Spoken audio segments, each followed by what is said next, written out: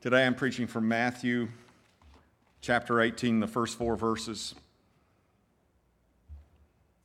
I will get back to Moses come September, but anyway, Matthew 18, verses 1 through 4. At that time the disciples came to Jesus and asked, "Who then is the greatest in the kingdom of heaven?" He called a little child to him and placed the child among them.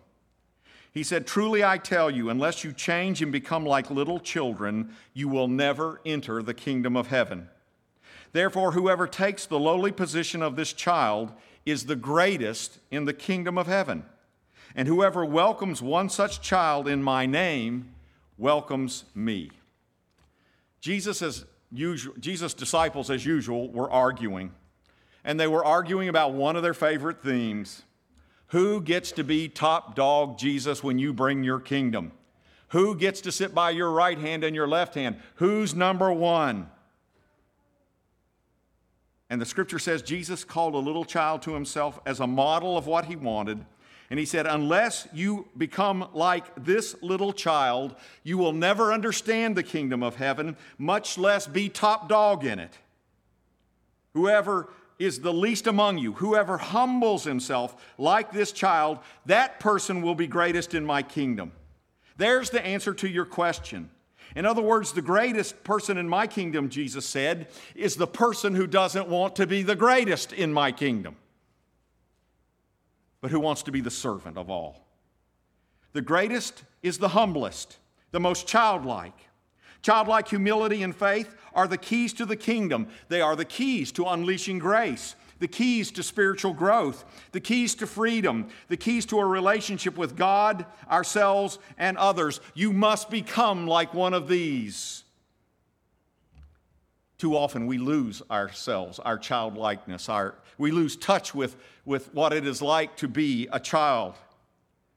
I remember the story of a young businessman who was deeply successful but deeply troubled. And he blurted out to a pastor one day, "I'm miserable. There's something missing in my life. I have everything I ever dreamed of having. I have money. I'm successful at my work. I'm respected in the community, but I'm empty. I am edgy all the time. I'm irritable. My marriage is on the rocks, and I don't enjoy my kids. I feel tense all the time." Then he paused for a moment and looked at the floor and continued, "I know what my problem is. I have lost what I had when I was a kid. Over the years, I've become so sophisticated, so businesslike, so cold and calculating. I never relax. I never let my hair down. I never have fun anymore. I'm too busy playing the success game, polishing my image. I have become cynical and skeptical. I don't trust anyone anymore. I've given so much of myself for so long to being tough-minded and aggressive and success at any cost. I have lost the little boy I used to be. There is no little boy left in me anymore." Maybe some of you identify with that. Maybe some of you don't know how to relax anymore or really have fun. Fun feels like you're wasting your time. Or laughing and being silly feels like that's not being serious enough. There's all kinds, or you're just tense and edgy, or you feel like you have to produce all the time. Welcome to losing your inner child. We live in a culture that prides itself on cynicism and how sophisticated it is. Our higher education system teaches people to be critical, but not participatory. It teaches us to analyze, but not celebrate. When's the last time you had a class on celebration? It teaches us to dissect things intellectually rather than digest things and make them a part of us. Jesus said to enter the kingdom, a person must become a person who has needs and knows they have needs. A person who questions instead of having all the answers. A person who owns that they need something bigger than themselves in order to survive. And we need to become like a child.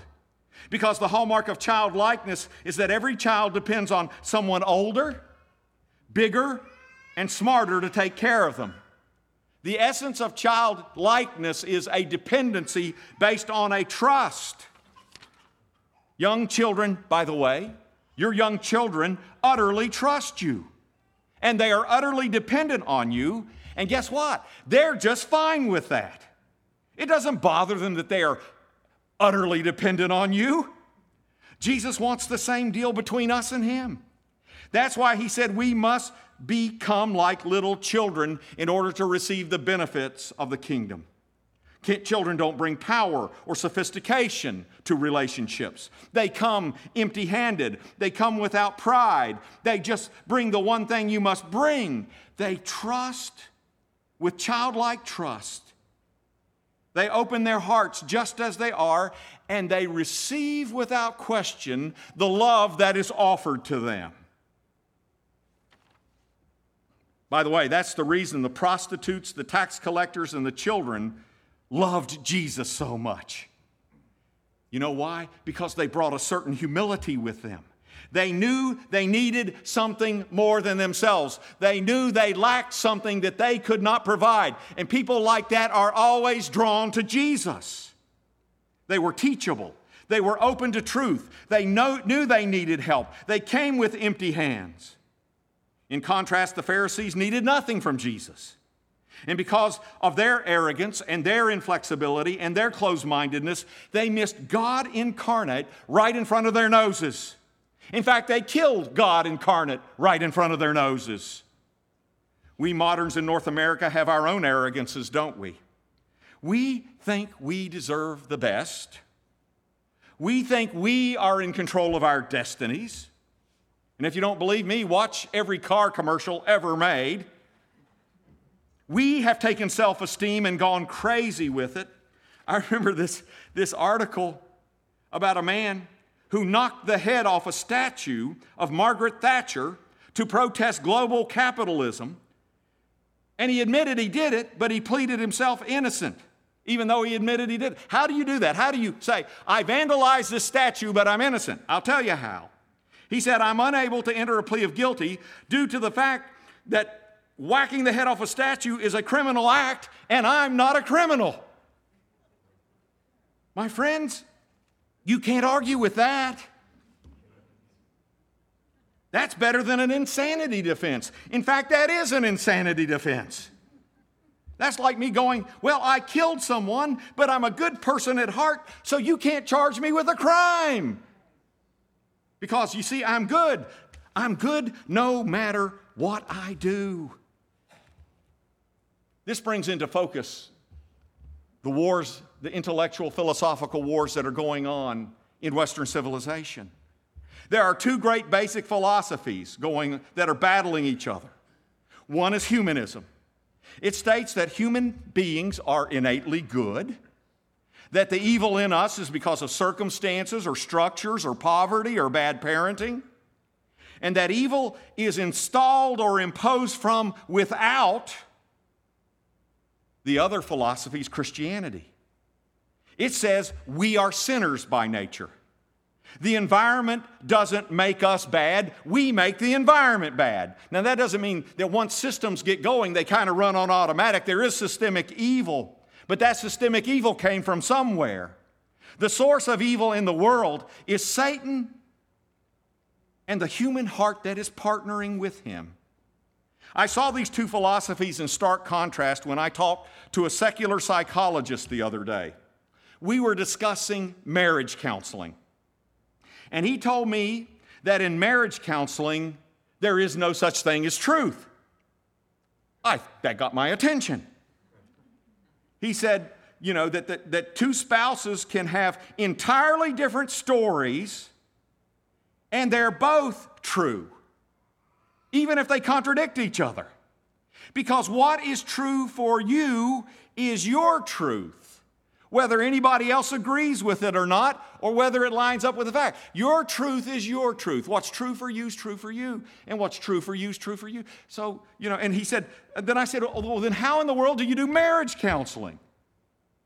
And he says the goal is to move past these apparent contradictions and get the couple to work on meeting each other's needs no matter what the truth is. In other words, just kind of bypass the truth. But the question I had is, what if the truth of one of these people in marriage counseling is not just different? What if it's way, way off? What if it's destructively off? What if one of the people you're doing marriage counseling with is a sociopath without a conscience?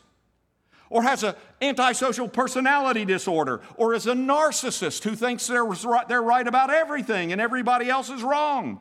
Or what if the person says, my reality for me, I'm physically abusive to my spouse, but my truth is they deserve it. Or I'm committing adultery, but the truth is I don't believe in monogamy even if my spouse does. What do you do with that? What do you say to the alcoholic who may be in marriage counseling who says, it doesn't matter what my wife or my kids or my parents or my boss say. If you don't think you're an alcoholic, then you're not. Whatever is true for you is true for you. If you don't think you're a cocaine addict, then it doesn't matter because everybody's truth is different. At that point, isn't the therapist reinforcing exactly what shouldn't be reinforced? Isn't that therapist dooming his clients by refusing to tell them the truth the same way a doctor dooms his patients when he refuses to tell a diabetic they have diabetes?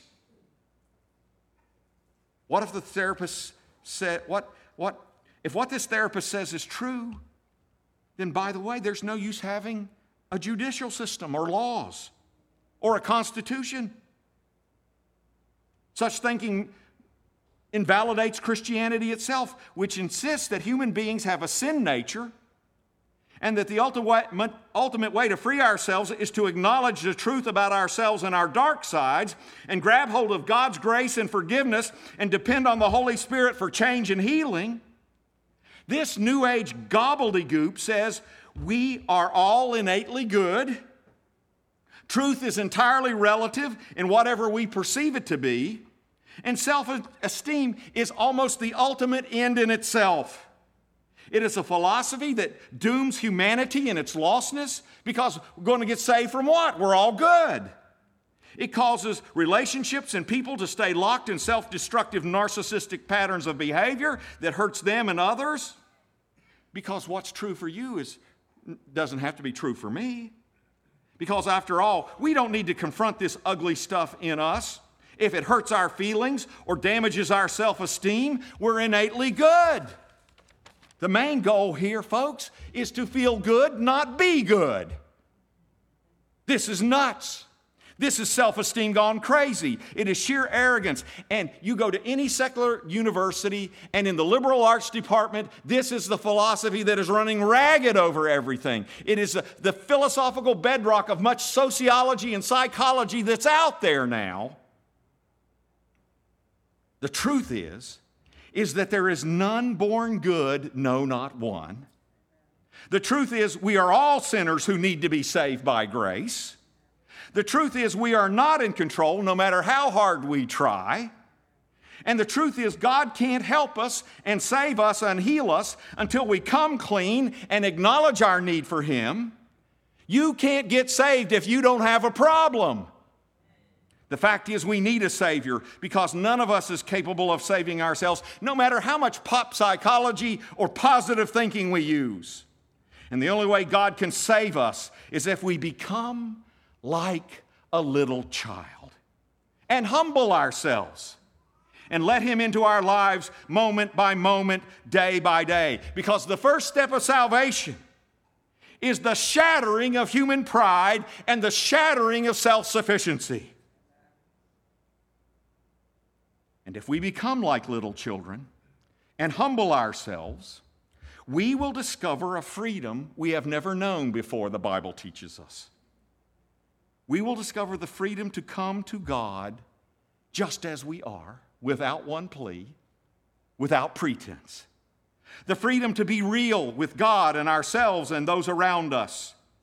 The freedom to be loved for who and what we really are. You see, when does God's Spirit and God's grace really change us?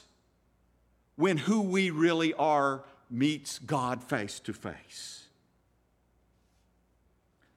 One of my favorite stories, and I've probably shared it 3 or 4 times in 36 years here, but it's such a good story. And when I find one of these babies, I ride them to the end. But it's the story of a man named Stypulkowski, who was a fighter in the Polish underground resistance movement from 1939 to 1944 in World War II against the Nazis.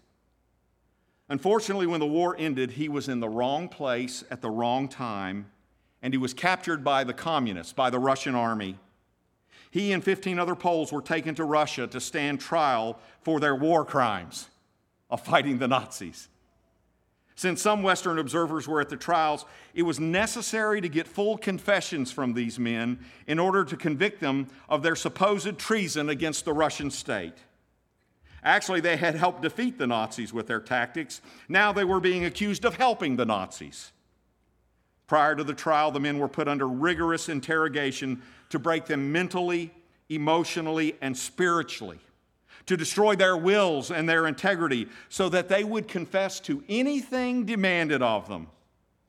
15 of the 16 men thoroughly broke, and confessed to everything the communists wanted them to because of the pressure. Only Stypulkowski didn't. And this was in spite of the fact that for 69 out of 70 nights, he was brutally interrogated. It numbered 141 interrogations. They tortured him. They came at him every way they could. And not only did he endure these interrogations, but at one point, his Russian interrogator had a nervous breakdown and had to be replaced. Over and over again, his tormentors relentlessly examined everything he'd ever done or hadn't done. Examined it for its fear and guilt content to break him. They came at him about his work, his marriage, his family, his children, his sex life, his church, his community life, even his concept of God. The following weeks, they put him on a starvation diet. They would not let him sleep at night. They used sleep deprivation, and they tortured him physically. And most insidious of all that they did to him was they went around to his friends and got signed confessions from his best friends, all of whom said he is a person of terrible character, and he did all these things you're accusing him of. His torturers told him his case was hopeless and as good as closed. They advised him to plead guilty so they could lessen his sentence. Otherwise, they said, "We are going to execute you. You will be dead." But Stypulkowski refused.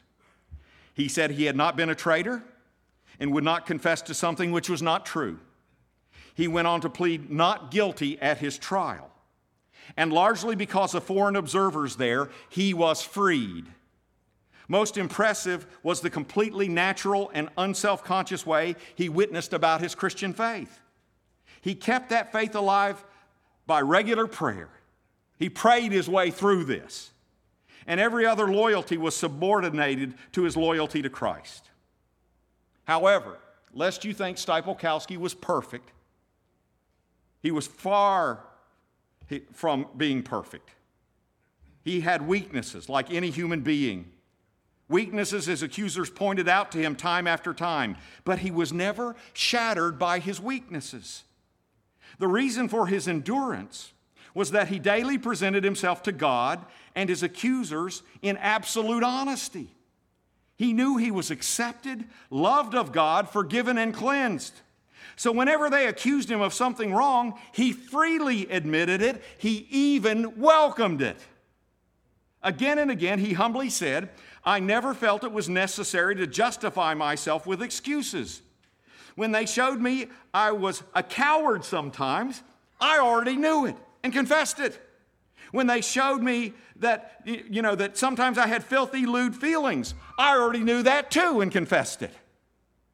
When they showed me a reflection of myself with all my inadequacies, Stypulkowski said, but gentlemen, I am much worse than what you've come up with. For you see, I had learned it was unnecessary for me to justify myself. One had already done that for me. Jesus Christ had justified me. And so he didn't have to pretend to be better than what he was, because he knew he was saved by grace, not by works, lest any man should boast. Because Stypulkowski could be totally honest about himself before God, he was able to be totally honest about himself before his accusers. He could freely admit his personal failures because he knew all the things that were wrong with him had been taken care of by the cross of Jesus Christ. And because of that, they could not break him.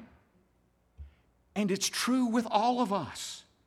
When we realize that we are justified by faith, not our own perfection, and that we have peace with God through our Lord Jesus Christ, not our moral perfection, through whom we have gained access by faith into his grace in which we now stand, Romans 5:1, we can face the truth about ourselves. If you live by grace, you can face the truth about yourself. You can bring your brokenness and experience healing. My friends, the world and the devil cannot break a person who is already broken.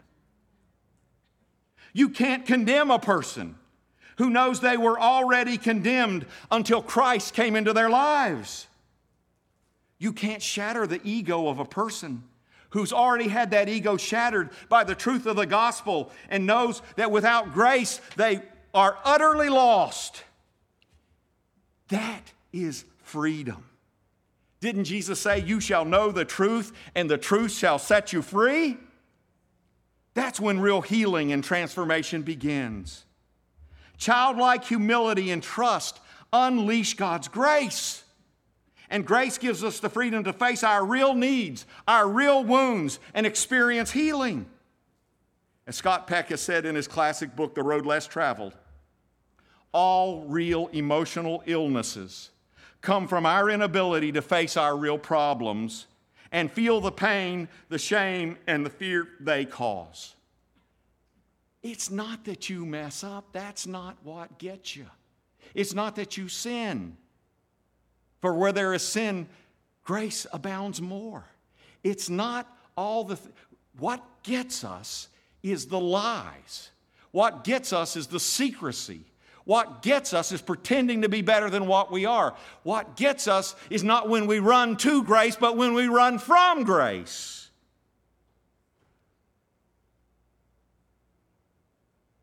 It takes humility to be whole. Did you hear that? I'll say it again. It takes humility to be whole. It takes childlikeness to be free. Carlo Carretto, who is a great Christian writer, Catholic, was moving up the ecclesiastical ladder in the Catholic Church with all the power and prestige that entailed. There's no telling how high he could have gone. Maybe he could have been Pope. But at the age of 44, he was summoned by God to the desert. He left Italy for North Africa, where he joined the monastery of the Little Brothers for a life of contemplation and prayer.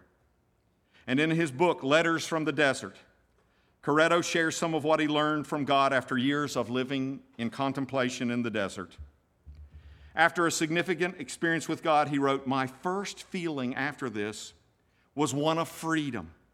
New, vast, real, joyful freedom.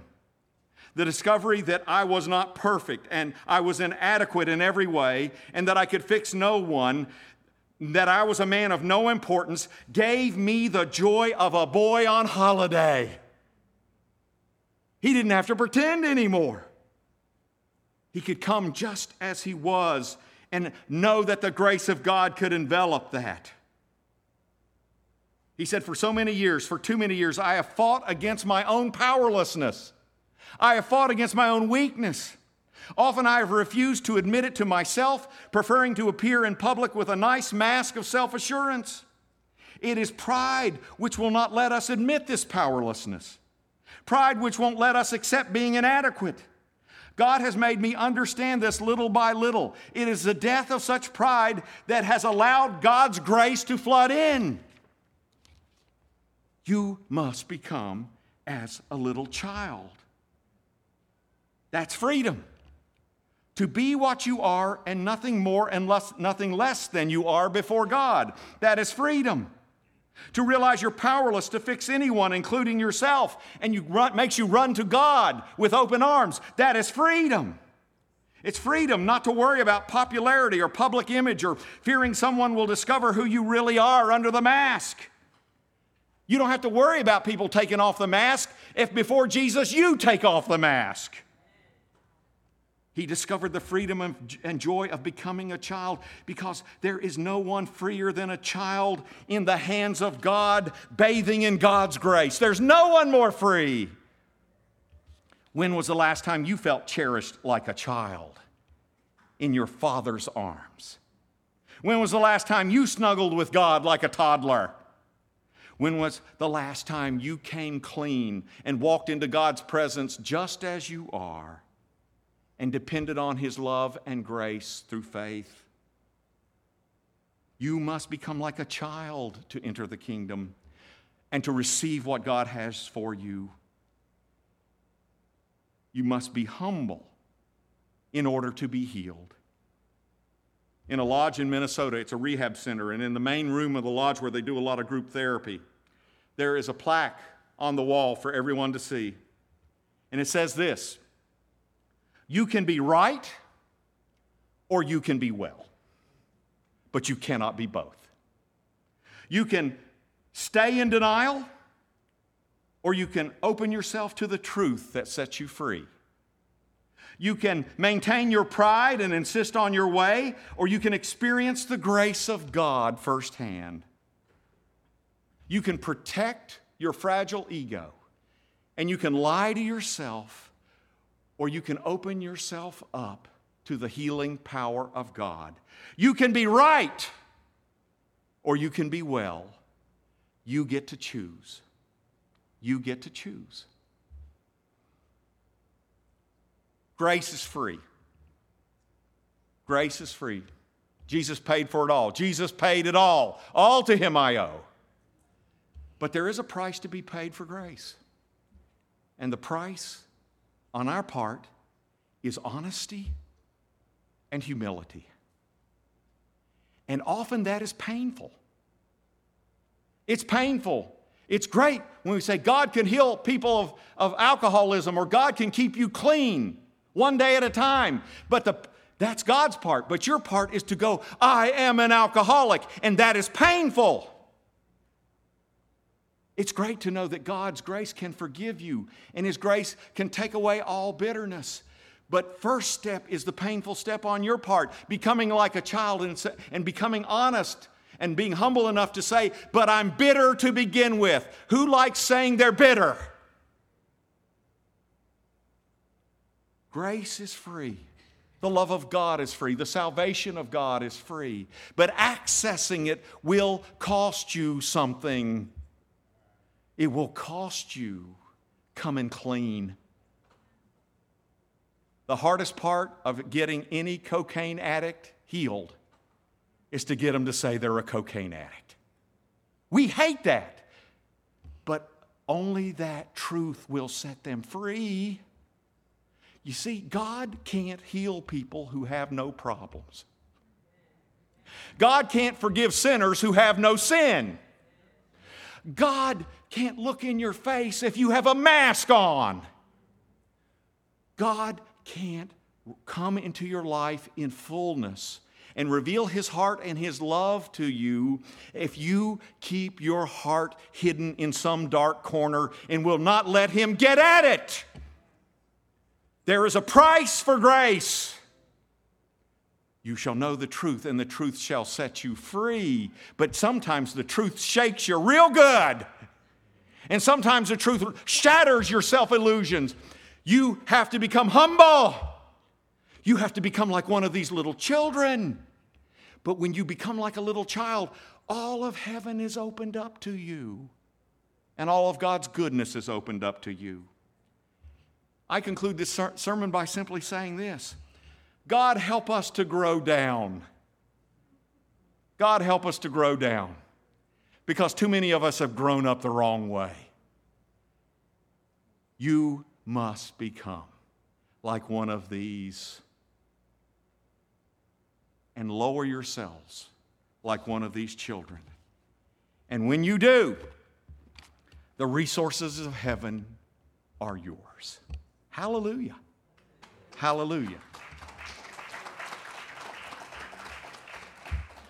I want our ushers to gather. I want the worship team to come forward. We are now going to partake of communion, talking about growing down. Communion is about how Jesus left his throne, came down here, became one of us, became our brokenness, became our sin, Jesus grew down so we could go up. We now invite you to come to this table, not because you must, but because you may. Come to testify not that you're perfect, not that you're perfect, but that you sincerely love our Lord Jesus Christ and desire to be his true disciple.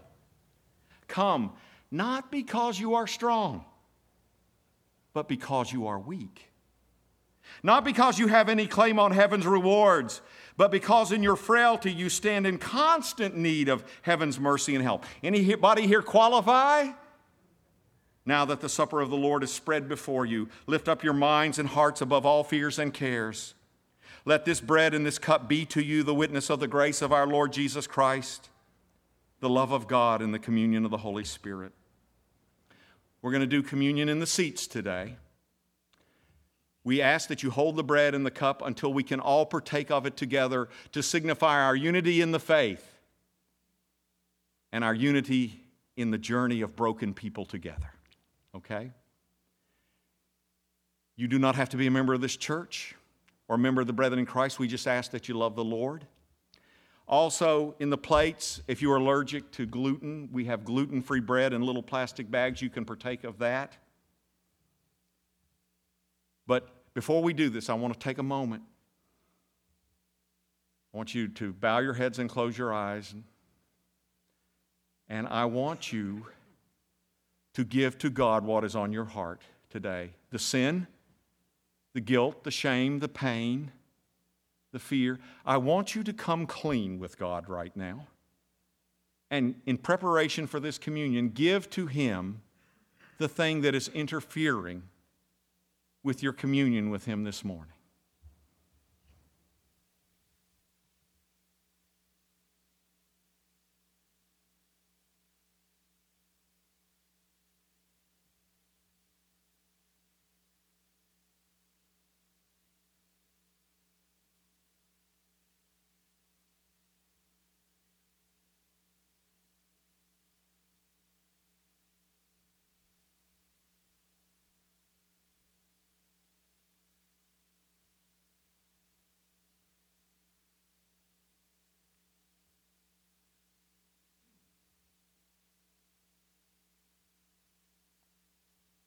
Lord Jesus, forgive us our sins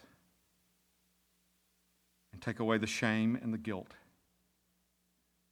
so that we feel like we can come boldly into your presence. We give you our pain and our wounds, some of them self-inflicted. We open them up to you to be touched by your Spirit. Lord, some of us give you our bitterness today and our frustrations. Help us to receive your grace despite our struggle with it, giving it to others, so that we may give it to others now. Heal us, Jesus, and make us grateful. And Holy Spirit, give us full communion as we partake of the communion. Amen.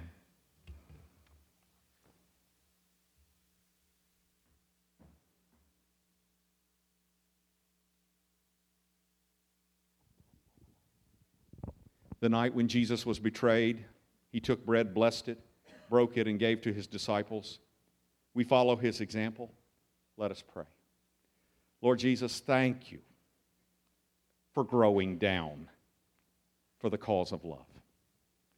Thank you, Lord, that you were the most humble person that ever walked this earth. You showed us how, and you showed us the freedom of doing the Father's will. Bless this communion. In your name we pray. Amen.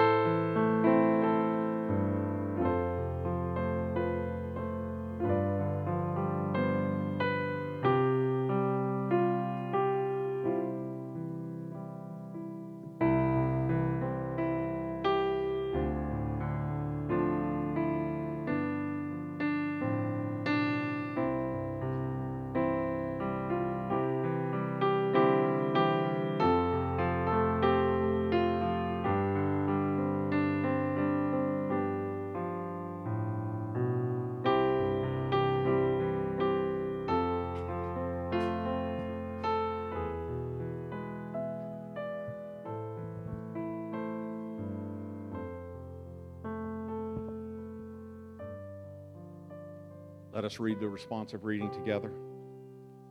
Brothers and sisters, this bread which we break, is it not the communion of the body of Christ? This bread which we break is the communion of the body of Christ. Take and eat this bread, remembering that he was born to be our Savior. He was wounded for our transgressions. He was bruised for our iniquities. Feed on him in your heart and be thankful.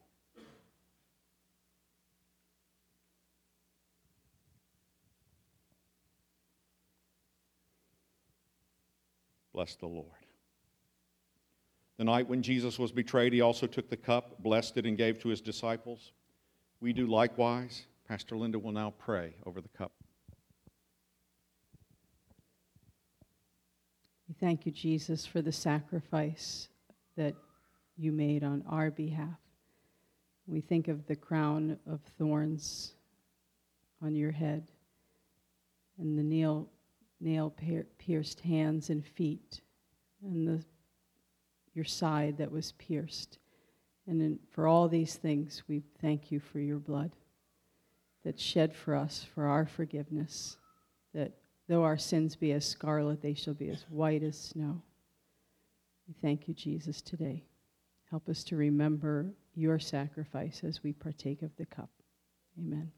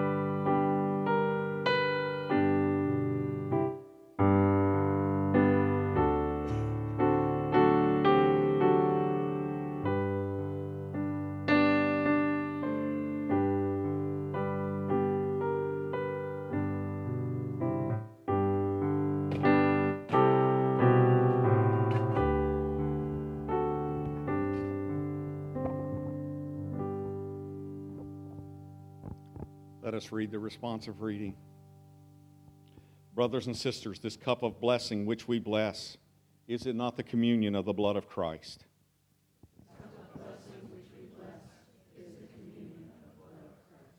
Take this cup, remembering that he said, "This is my blood of the covenant, which is poured out for many for the forgiveness of sins."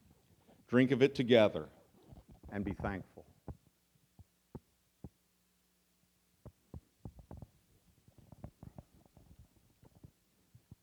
Bless the Lord for his goodness. Amen.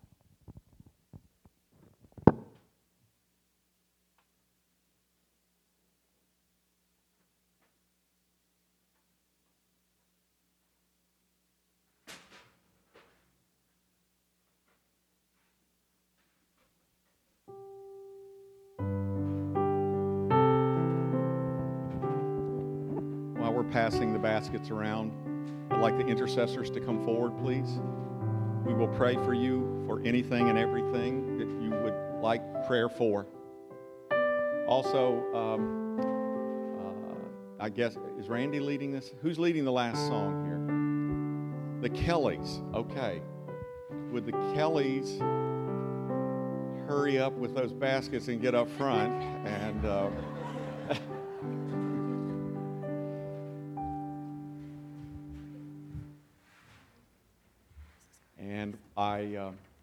again, as we close in worship, would you stand? And you may come to the altar for prayer for anything.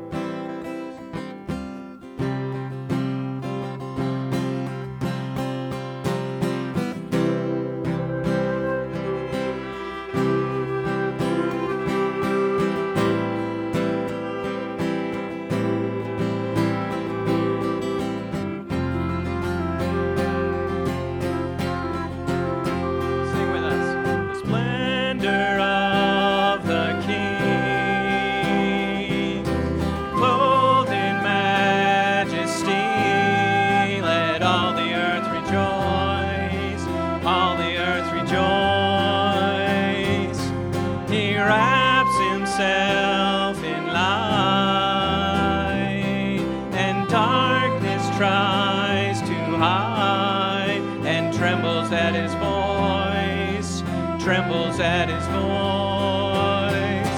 How great is our God? Sing with me, how great is our God? Oh, we'll see how great is our God.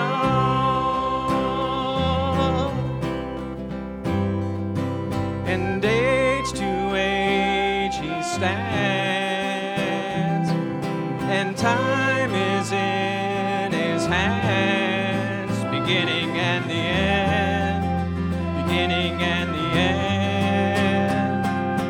The Godhead three in one, Father, Spirit, Son, the Lion and the Lamb, the Lion and the Lamb.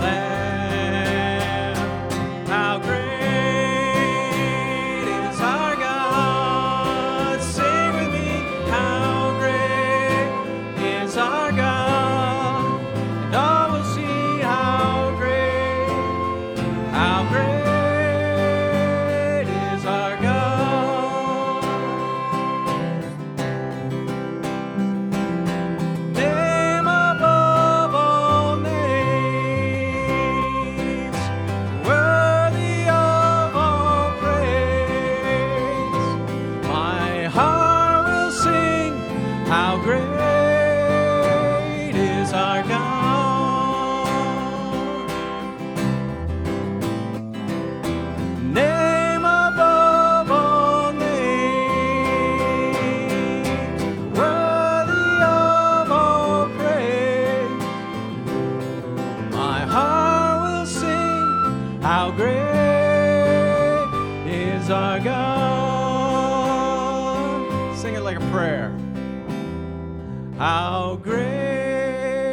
is our God.